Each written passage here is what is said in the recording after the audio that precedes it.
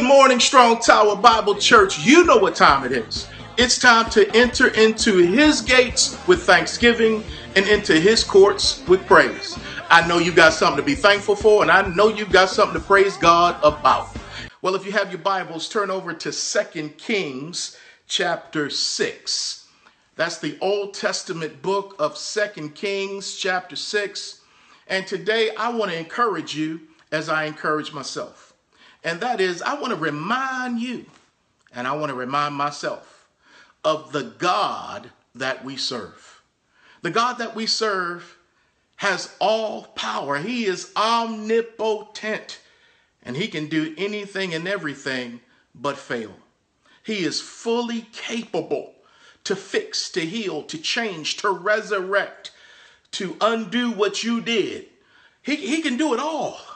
And I just want to remind you who we serve today, and that God can not only change us, he can change our circumstances, he can change our families, he can change our nation, he can change the world. And guess what? He doesn't need a whole lot of time to do it. He can do it just like that. And I want to read a story to you today and expound upon a story in 2 Kings about what God can do in less than 24 hours. That he turned impossibility into possibility. He turned it could never happen into, oh my God, it happened. And if he could do it back then, he can do it right now. Amen. So 2 Kings chapter 6, and I am going to entitle this message, Tomorrow About This Time. Tomorrow about this time. Let me pray. Oh my God, I come and I worship you and I thank you, Lord. As I stand before you, I realize, Lord, that I am a worm of a man. That the only thing special about me is that I've been made in your image and I've been saved by your Son. Lord, other than that, there's nothing good in me. And I thank you for your mercy and your grace today, for how you have blessed me. You've blessed your people. You've made a way for us to have a relationship with you through your Son. And for that, Lord, we're forever indebted. And we thank you that Jesus came not only to give us eternal life, but he came to give us abundant life. And so, Jesus, we are your disciples. Would you teach us right now? You said that your disciples abide in your word. So, Lord, we want to get in this word so this word can get into us. We thank you, Lord, for what you're going to teach us today. For it's in Jesus' name that I pray. Amen. Amen. Tomorrow, about this time, 2 Kings chapter 6. Now, with everything that's going on right now, I don't know what God will do. But I do know what my God can do. As I said before, he can turn things around in an instant. And in this story, you're about to see that come to light. I'll begin reading at verse 24 of 2 Kings chapter 6. Reading from the New King James Version, the Bible reads, "And it happened." Y'all waiting for something to happen, right? Yeah, I am. "It happened after this that Ben-Hadad, king of Syria, gathered all his army and went up and besieged Samaria." Let me stop right there. The people of God, the northern kingdom of Israel, their capital was Samaria. And so Syria came, a neighboring country, in order to conquer and to defeat Israel, the northern kingdom. So they besieged Samaria by surrounding Samaria so that the people could not come and go. And so it was a wartime tactic to kind of make the people struggle internally so that they would suffer and then be more susceptible to being beaten through an attack. So they besieged, or they've surrounded Samaria. Syria has done this to the people of God. And verse 25 says, "And there was a great famine in Samaria, and indeed they besieged it until a donkey's head was sold for 80 shekels of silver, and 1/4 of a cob of dove droppings for 5 shekels of silver." So this means that they have been besieged or locked in for a long time. So they did not dare go out and fight against Syria. So they stayed inside, afraid. And as a result, time elapsed. And as time elapsed, as time went on, their groceries began to go through a shortage. Their water began to go through a shortage. They're inside, trapped. And things are so bad that they have resorted to eating donkey heads. All right, did you see that? Donkey heads. Now, I grew up playing a video game called Donkey Kong. That's the only thing I know about donkeys growing up in Baltimore. But here the children of Israel, it's gotten so bad from this famine that they are eating donkey heads. Now, what happened to the rest of the body? Maybe they already ate that part of the body, and then they got to a place where the only thing left is the head. We're so desperate, we're so hungry, we're even going to eat the head.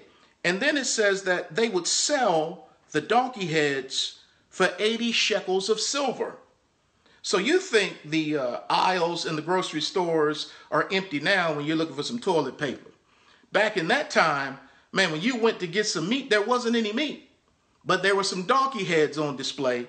And if you had 80 shekels of silver, you could get yourself a donkey's head to eat. So I know it's bad right now, but it could be a whole lot worse. Amen. Because nobody's asking you to eat a donkey head. And the price of a donkey head is high. It's exorbitant. It's like a delicacy. Why do you say that? Because in that time, if you were to buy a slave, the general price of a slave was 30 shekels. And that's what Judas would sell Jesus out for, 30 shekels or 30 pieces of silver.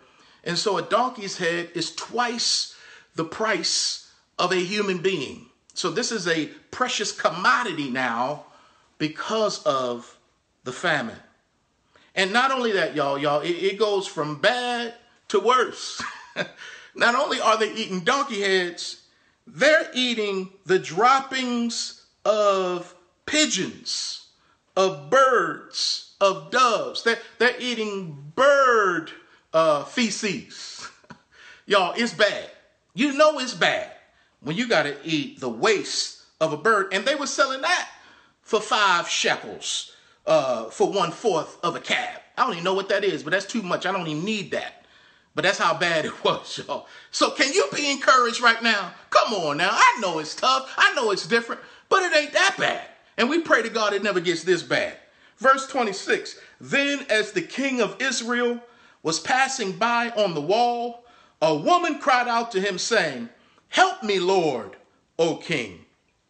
And he said, if the Lord does not help you, where can I find help for you? From the threshing floor or from the winepress? Then the king said to her, what is troubling you? And she answered, this woman said to me, give your son that we may eat him today, and we will eat my son tomorrow. So we boiled my son and ate him. And I said to her on the next day, give your son that we may eat him. But she has hidden her son. That don't even need any explanation. Do you see how bad times were for the northern kingdom? Donkey heads, dove droppings, and they've resorted now to cannibalism, eating their own children, boiling them. They have sank to an all-time low. And so that king, he was devastated. He didn't know what to do. But God puts us in places like this, especially if we have a little bit of authority, to look to the one that has all authority. That if you're a king and you can't fix it, let me look to the one who is the King of Kings. Lord, only you can fix this thing. And I pray for all of our leaders, mayors, governors, pastors, heads of homes, heads of state, our president, that we would humble ourselves and look to God and say, God, help us through this. God, give us wisdom on what to do. Because it says in verse 30, now it happened when the king heard the words of the woman that he tore his clothes. And as he passed by on the wall, the people looked, and there underneath he had sackcloth on his body. Then he said, God, do so to me, and more so, if the head of Elisha, the son of Shaphat, remains on him today. So now, here's something you need to know.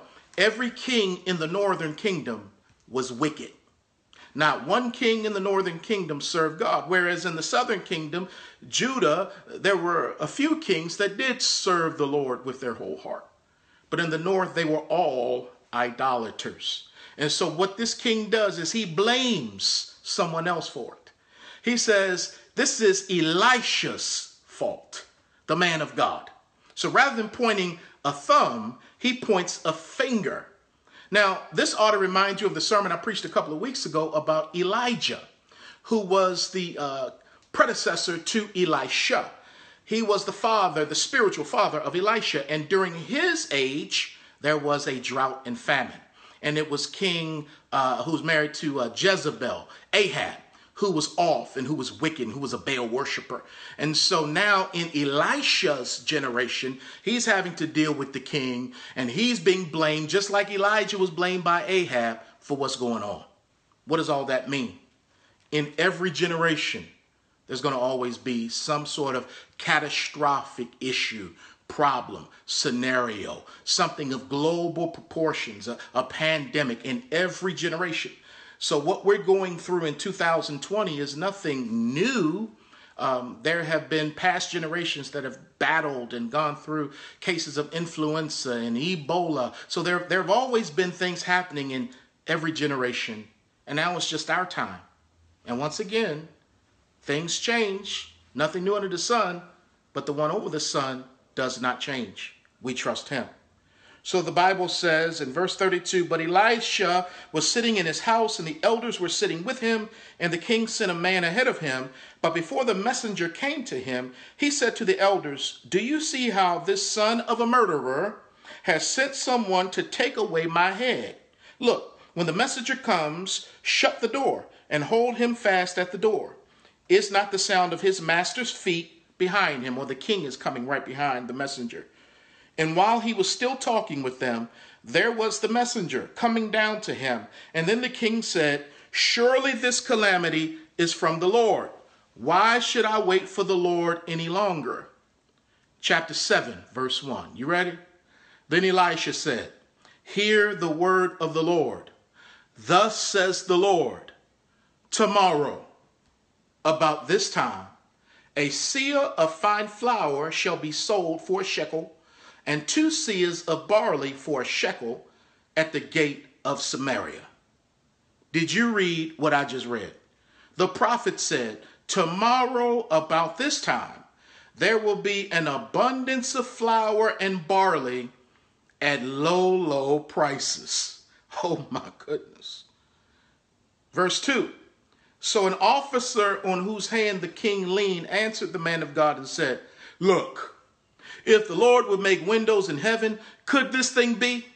In other words, he's doubting not only what the man of God said, but more importantly, he's doubting what God is capable of doing.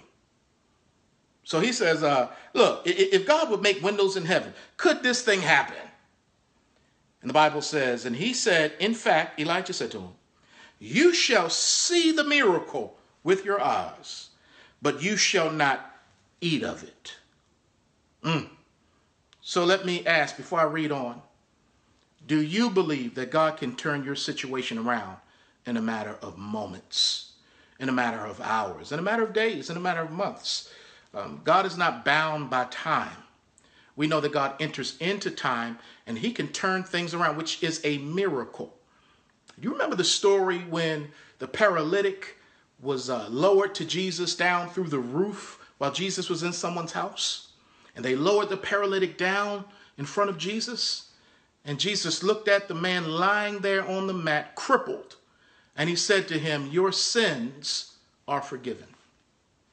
And then there was a stir in the room, especially amongst the Pharisees, because they began to say to themselves, who can forgive sins but God alone?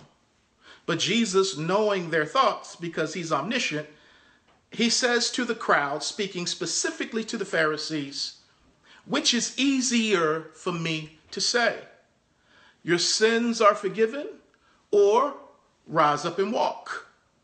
Well, so that you know that the Son of Man has authority on the earth to forgive sins, I say to you, rise up and walk. And the paralytic got up and he walked, had a brand new walk. I'm sure he had a holy dance on him, but he also had his sins forgiven, which was the most important thing. What's the point? Jesus said, it's easy for me to do that. It's easy for me to forgive people, and it's easy for me to do the impossible and heal people. That's our God. He can flip it. He can turn it. Nothing's too hard. It's easy to him to do a miracle. Here we go. Buckle up. Verse 3 of 2 Kings chapter 7. Now there were 4 leprous men at the entrance of the gate, and they said to one another, why are we sitting here until we die? If we say we will enter into the city, the famine is in the city, and we shall die there. And if we sit here, we die also. Now therefore come, let us surrender to the army of the Syrians. If they keep us alive, we shall live. And if they kill us, we shall only die.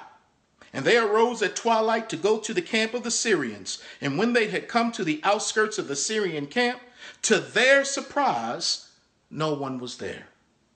For the Lord had caused the army of the Syrians to hear the noise of chariots and the noise of horses, the noise of a great army. So they said to one another, look, the king of Israel has hired against us the kings of the Hittites and the kings of the Egyptians to attack us. Therefore they arose and fled at twilight and left the camp intact, their tents, their horses, and their donkeys, and they fled for their lives. Oh my.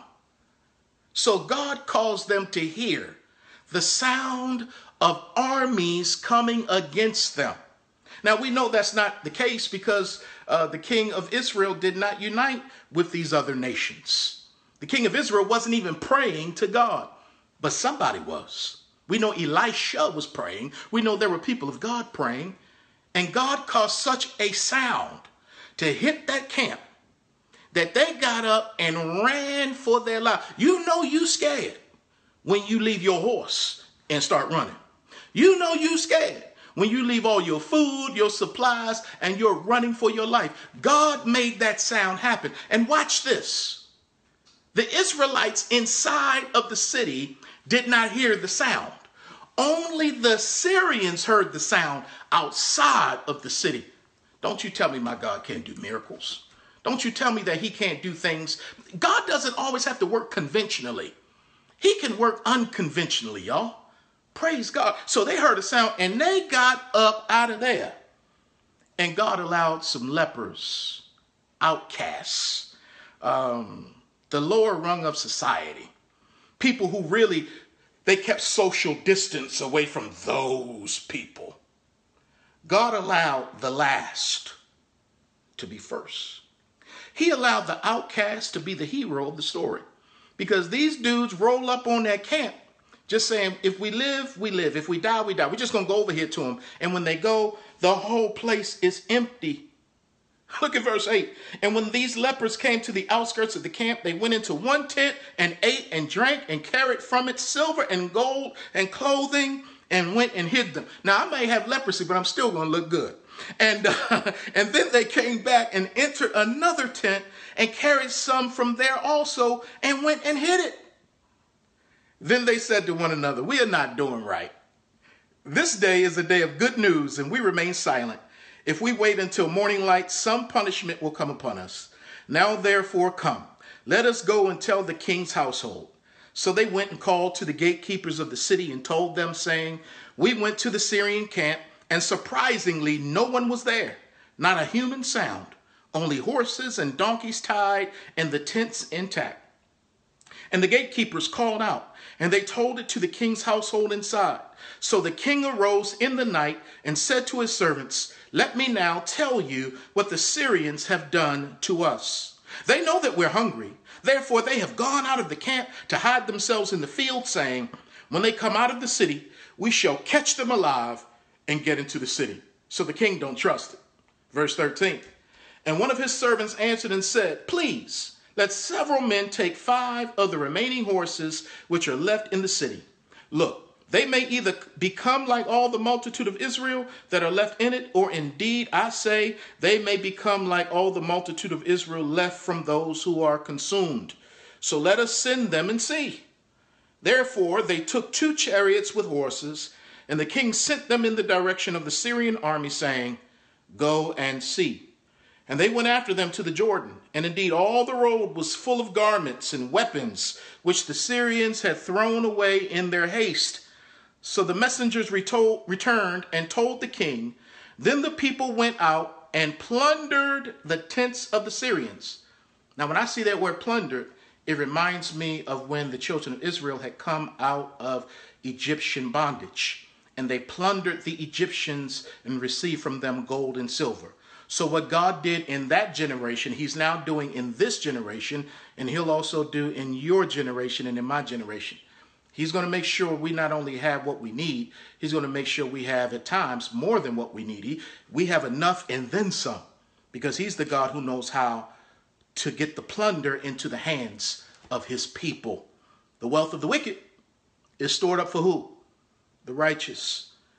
And the Bible says in verse 16, the people went out and plundered the tents of the Syrians. So a seah of fine flour was sold for a shekel, and 2 seahs of barley for a shekel, according to the word of the Lord. Happy days are here again. Oh, man, they are throwing down. Ain't nobody thinking about no donkey heads right now. Ain't nobody thinking about eating dove droppings right now. Man, we've got flour. We've got grain. Oh, man, he can turn it around. Now watch this. Verse 17. Now the king had appointed the officer on whose hand he leaned to have charge of the gate. But the people trampled him in the gate, and he died, just as the man of God had said, who spoke when the king came down to him. So it happened, just as the man of God had spoken to the king, saying, 2 seahs of barley for a shekel, and a seah of fine flour for a shekel shall be sold tomorrow about this time in the gate of Samaria. Then that officer had answered the man of God and said, Now look, if the Lord would make windows in heaven, could such a thing be? And he said, In fact, you shall see it with your eyes, but you shall not eat of it. And so it happened to him, for the people trampled him in the gate, and he died. Oh my goodness. I don't want to be like this man who doubts what God can do in the space of 24 hours. Now, we know what he can do with 3 days. He can save our soul for all eternity in 3 days. And we know he can feed people in a day from a drought, from a famine. Man, you don't even got to give God a second. He can turn it around in a nanosecond. But I don't want to be like this guy who doubted God. If God were to make windows in heaven, it wouldn't be possible. Well, don't you know there are windows in heaven? And God knows how and knows when to pour out blessings that we don't even have room enough to receive. He knows how to flip it, turn it, change it, heal it. And the Bible lets us know that this guy saw what was going on. He saw it, but he didn't experience it. Why? Because he didn't have the faith. And he ended up standing in the gate. Don't miss this. Getting trampled by the people of God who were running into the city or out of the city to get their blessing. He got trampled while folks was going to get their blessing. Oh, Lord, I want to be those folks that's going to get my blessing, man. I'm running. I'm believing God. I'm thanking God. I'm praising God for this great blessing. And when I get there, I'll enjoy it. So today, I just want you to know God can turn things around. Tomorrow, about this time, anything can happen because God is in control. Oh, my goodness. Never forget what our God is capable of doing. I started thinking about some stories in my own life where I've seen God turn things around for me. There are many. Here's one. I remember when I was a college student in the 80s. I went to school in 1986, and I took out a student loan, like so many people, so I could make it through school. So then I get into my second year, my sophomore year, and when I come into school this time, I'm called to preach. God had called me to preach over the summer, and so now I declared my major. I ended up dating Dorina. So things are changing in my life. I'm selling out to the Lord 100%, giving him everything. And we come up to this school bill thing again. So I didn't want to take another loan out because, man, I didn't want to pay that first one. And we were doing rap music, just like Thomas III, back in the late 80s. And the president of our university heard about what we were doing and how we were going around the country sharing the gospel of Jesus Christ. And so he would invite us on his television show to rap. So we were getting national attention and coverage. And one day we're in his office and he says to me and the other members of my group, he says, what can I do for y'all? What can I do for y'all? And one of the members of our group, it was Pastor D, Daryl Fitzgerald. He said to this man, he said, well, if you really want to help us, you can help us with our school bills. And at that point, the president of that university said, it's done. It's paid for. Not only will I pay for your school bill, I will pay for your schooling for as long as you want to attend at this university. So in just a matter of moments, we went from being dependent on school loans and really being broke to this thing being turned around to having a scholarship, full scholarship, sophomore year, junior year, senior year, and then into seminary for my master's degree, all paid. So whenever I would go into the line back then, you didn't do a whole lot of checking in by computer. You had to stand in line. And I would stand in line and I would stand and I would get up to the front. And they would be there with the computers and they wouldn't know how much money you could put down. Every time I would say, I'm under scholarship. My schooling is paid for. And they would check the computers, boom, paid. You may pass on, sir. So I saw God turn my financial situation around just like that. And I have so many stories of God turning things around. Another thing he turned around was a person. He turned a person around in my life, and that is my older brother, Harold. Many of you know Harold. And I don't want to tell his whole testimony. Many of you have heard his testimony. But there was a time where my brother had succumbed to alcohol and drug addiction for many, many years. And he was addicted, and it was bad. And we prayed for him, and we would have interventions, and we would try to help. He would go to jail, and so many things going on in his life. And as I told him, I'm ashamed of it, but I had given up on my brother.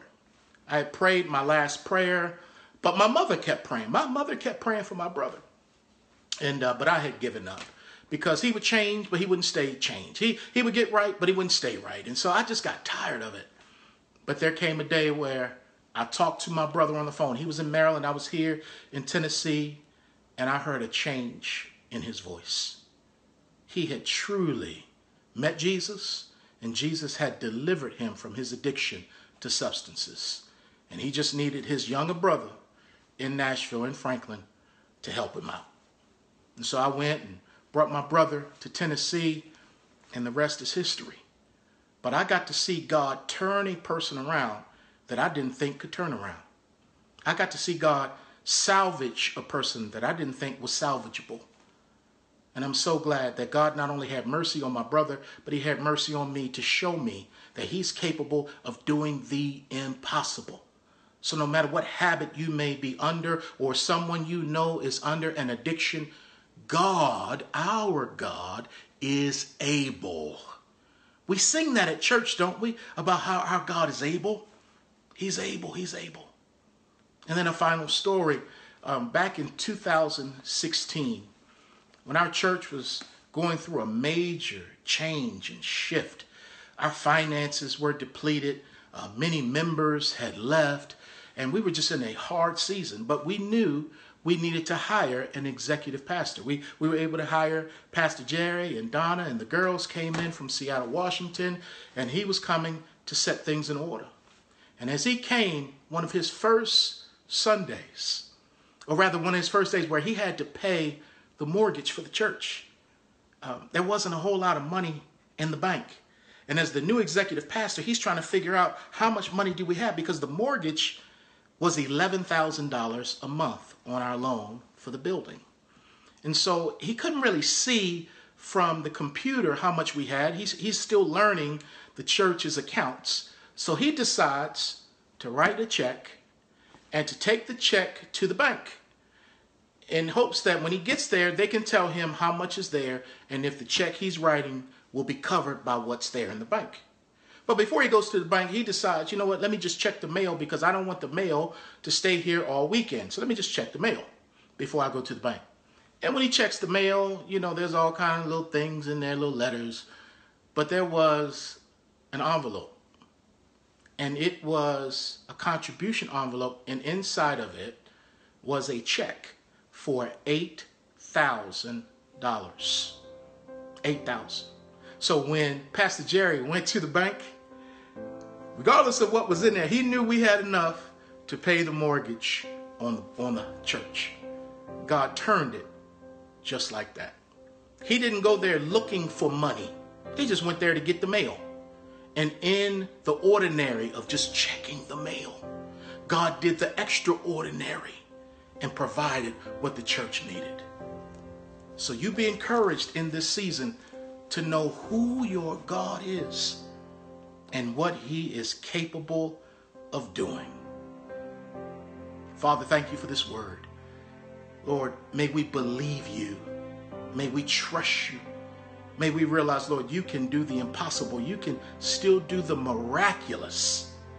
Lord, would you heal bodies in the name of Jesus? Would you provide for people, Lord, who have lost employment, have lost money? Would you provide supernaturally for them as they're waiting on you to provide in the natural way? Lord, do the supernatural.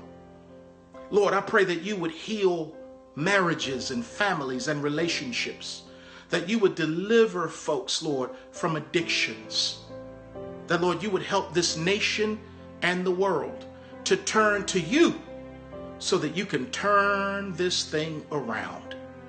We love you, God, and we bless you. In Jesus' name, amen.